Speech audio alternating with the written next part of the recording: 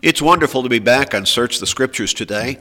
We appreciate so much the opportunity to study from God's Word on a daily basis with all of our listeners. Thank you so much for tuning in and listening to this program.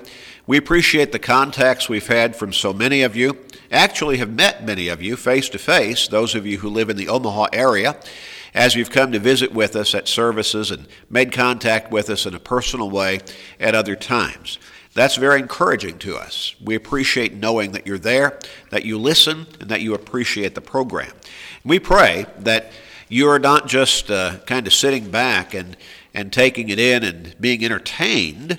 We pray that you're actually studying right along with us, thinking about what we're teaching from God's Word and what the Scriptures really do say for your life. We hope that this is helping you grow spiritually, grow in your faith, and come closer to God. And we hope that it is preparing you to make the right decision about following God His way. Good to be back here today to study with my brothers, Dennis Stackhouse, Dwayne Kennedy. Good to be with you, Dwayne. Thank you, Gary. It's good to be with you on the program, and I appreciate everything you just said concerning using God's Word to draw closer to Him. That's why we do this program every day, and we hope that you are benefiting from it. We hope that you will take these words, apply them to your lives, and strengthen yourself by continuing to study and joining us in our fellowship. That is the worship and Bible study times that we talk about on this program, that you will come and be with us, allow us to get to know you, and as you strive to get to know God. It's good to be on the program with Dennis Stackhouse.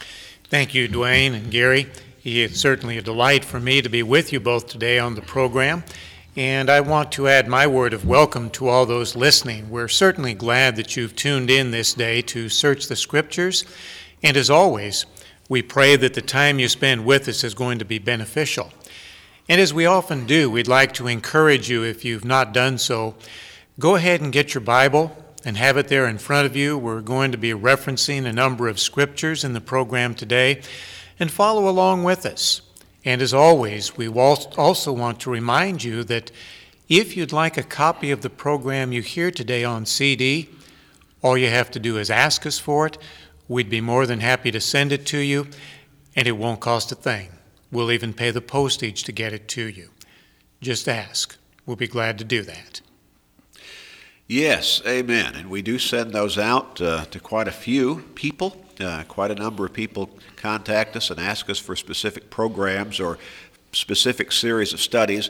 We're always glad to send those out to them. And again, we take care of the postage. There's no charge whatsoever.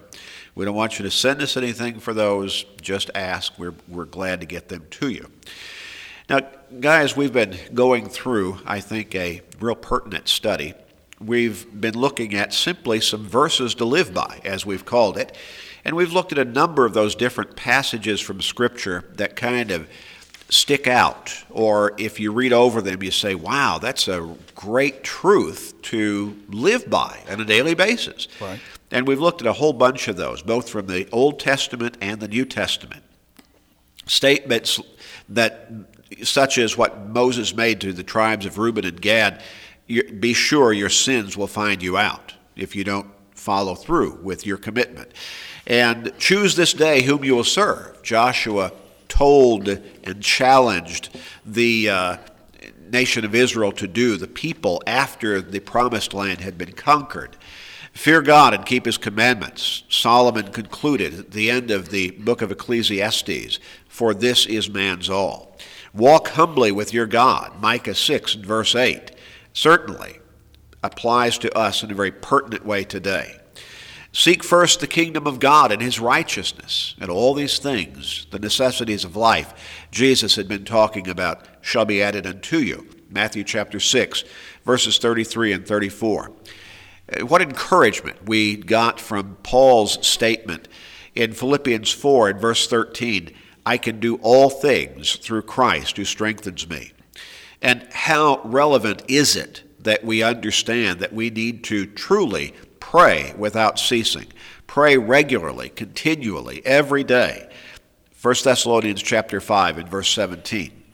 And also keep your life free from the love of money and be content with what you have. Hebrews 13 and verse 5. Boy, we need to get our perspective right on money and the things that money can buy, and we need to try to come to a good understanding of just what contentment is and where contentment can be found. And then we talked about studying God's Word, getting into it on purpose on a regular basis. 2 Timothy 2 and verse 15, study or be diligent to present yourself approved to God, a worker who does not need to be ashamed, rightly dividing the word of truth. We need to understand what we believe and why we believe it. There's no way to do that properly, completely, without getting into a study of God's Word. We need to study His Word on a regular basis. Now let's go on to another one today, and let's turn to 1 John chapter 5. And Dwayne, how about reading verses 11 and 12 to begin with? And this is the testimony that God has given us eternal life, and this life is in His Son. He who has the Son has life. He who does not have the Son of God does not have life. Now, God has given us eternal life, and this life is in His Son. Amen. In Christ, in other words. Mm-hmm. It's interesting, and you talk about a particularly profound statement and teaching that we all need to not only understand, but that we need to grab onto and hold on to. This is one of those. Yes. Mm-hmm. It is. Eternal life, eternal salvation is in Christ and only in Christ. Now, I'm not sure that everybody really, I know that we know the right words, but I'm not sure that we really fully make those applications to our lives, really understand them in all of their depths. And maybe we cannot completely because we're finite beings. We're talking about the divine here. Mm-hmm. Yeah, and just thinking about the phrase, in Christ, Gary, that's something that's easy to overlook. And yet, if you read through the New Testament, and especially the writings of Paul, I'm going to guess that particular phrase will occur nearly 100 times. In Christ, or something very similar to it. Yes, it repeatedly, over and over and over again. Mm-hmm. It's interesting in verse 12, he who has the Son has life, mm-hmm. but he who does not have the Son of God does not have life. Mm-hmm. Now that's very similar to John's statement in 2 John verse 9, isn't it? Yeah, it really is. Whoever transgresses and does not abide in or live by the doctrine of Christ does not have God. Yes. He who abides in the doctrine of Christ has both the Father and the Son. Mm-hmm. Now let me ask you fellas something here, and I think this is very important for all of us to understand, not just the three of us, but everybody, literally everybody in the world. When we read these verses and verses like them, what does that tell us about any other religious system or belief that does not believe in Jesus Christ as the Savior? Well, first of all, it's lacking. Putting it in very simple terms, if Jesus is not at the center of that thinking or that theology, in essence, it's going to be useless. Useless. So when you said lacking, mm-hmm. it's not just coming up short a little bit. Oh, no. You're talking about it is lacking the very essence mm-hmm. of the message of salvation. Yes, it is. And most of these other religions talk about getting to God, the Father of heaven. And these passages teach us if they don't have Christ, they don't have Jesus, or the Son, they don't have the Father. He is the only way to the Father. Mm-hmm. Jesus made that very statement himself, didn't he? Yes. Yes, in John 14, verse 6, he spoke about the fact that he is the way, the truth, and the life, and no one comes to the Father except through him. Now, he did not mince words there. Very No. clear. He'd not beat around the bush. No. He wasn't being diplomatic No. or politically correct. Of course, political correctness did not have a place at that time, as far as we know.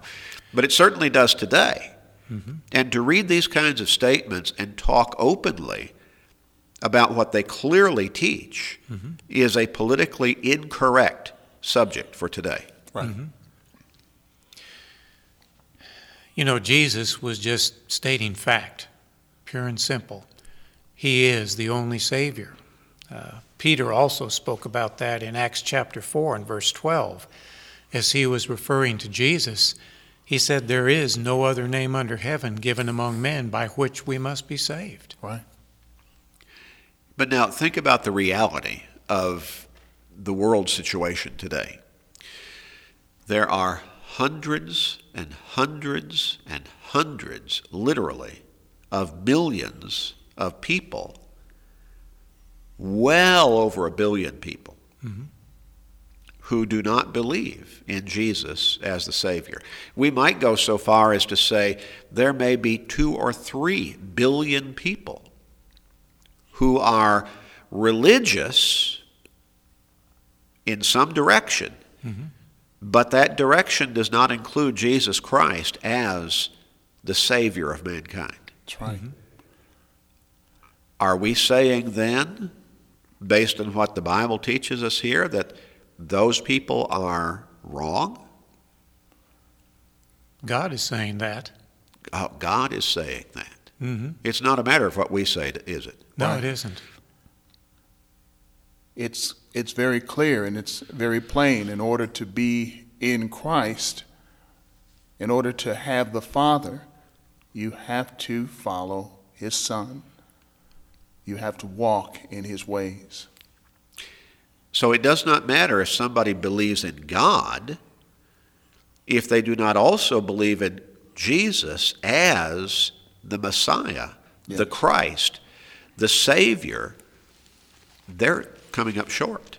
Yes. And they cannot expect to live eternally with God if they do not come to God through the Savior, Jesus Christ. You know, it's interesting along that line, Gary. Jesus himself made this statement in John 8, verse 24. "Therefore I said to you that you will die in your sins. For if you do not believe that I am He, you will die in your sins." That's right. Again, very cut and dried. No question about what Jesus is saying there. It does not matter how many people do not believe in Jesus, how many people believe in some other system. We're not talking about a matter of popularity or popular decision or majority vote. We're talking about the truth. Mm-hmm. Yes. The truth is, Jesus is not only a Savior, Jesus is the only Savior. That's right. Mm-hmm. And there is no way to God, there is no way to eternal salvation, eternal life, except through Jesus. Mm-hmm. That's correct. Everybody needs to understand that. Mm-hmm. We may want to try to smooth the feathers, so to speak, of some of those who don't believe in Jesus. We may want to say, well, they're really, really sincere in their belief. And, they're such good people. That may be the case. Mm-hmm. But there have been a lot of people who were good people from a human perspective and people who were really, really sincere in what they believed who were nonetheless wrong. That's true. That's right. Being really sincere in what you believe is not the standard for determining that what you believe is really the truth. Mm-hmm. We've got to go by what God said. Mm-hmm. Dennis, in John chapter 1, if we look at verses 1 through 4, what do we read along this line there? "In the beginning was the Word, and the Word was with God, and the Word was God. He was in the beginning with God. All things were made through him, and without him nothing was made that was made. In him was life, and the life was the light of man. The Word was with God. He was God. In the 14th verse, it tells us who the Word was and is. Yes, it does.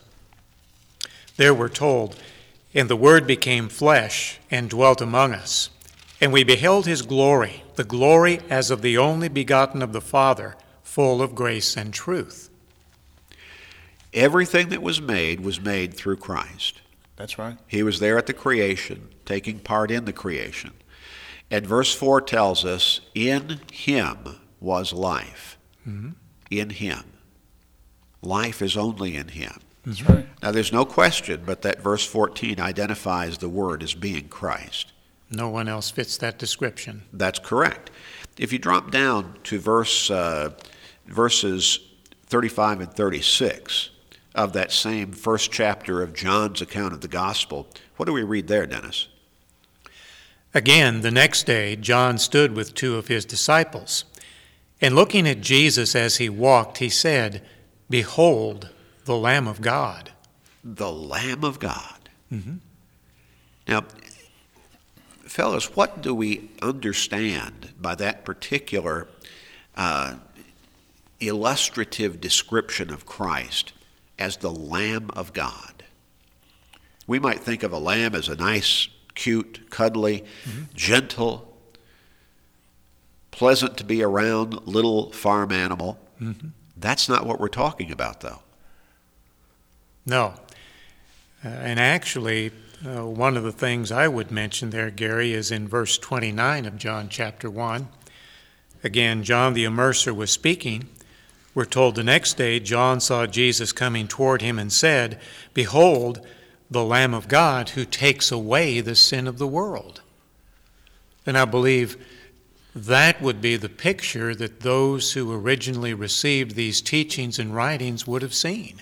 Right. They would have seen a lamb that was to be slaughtered and offered as a sacrifice.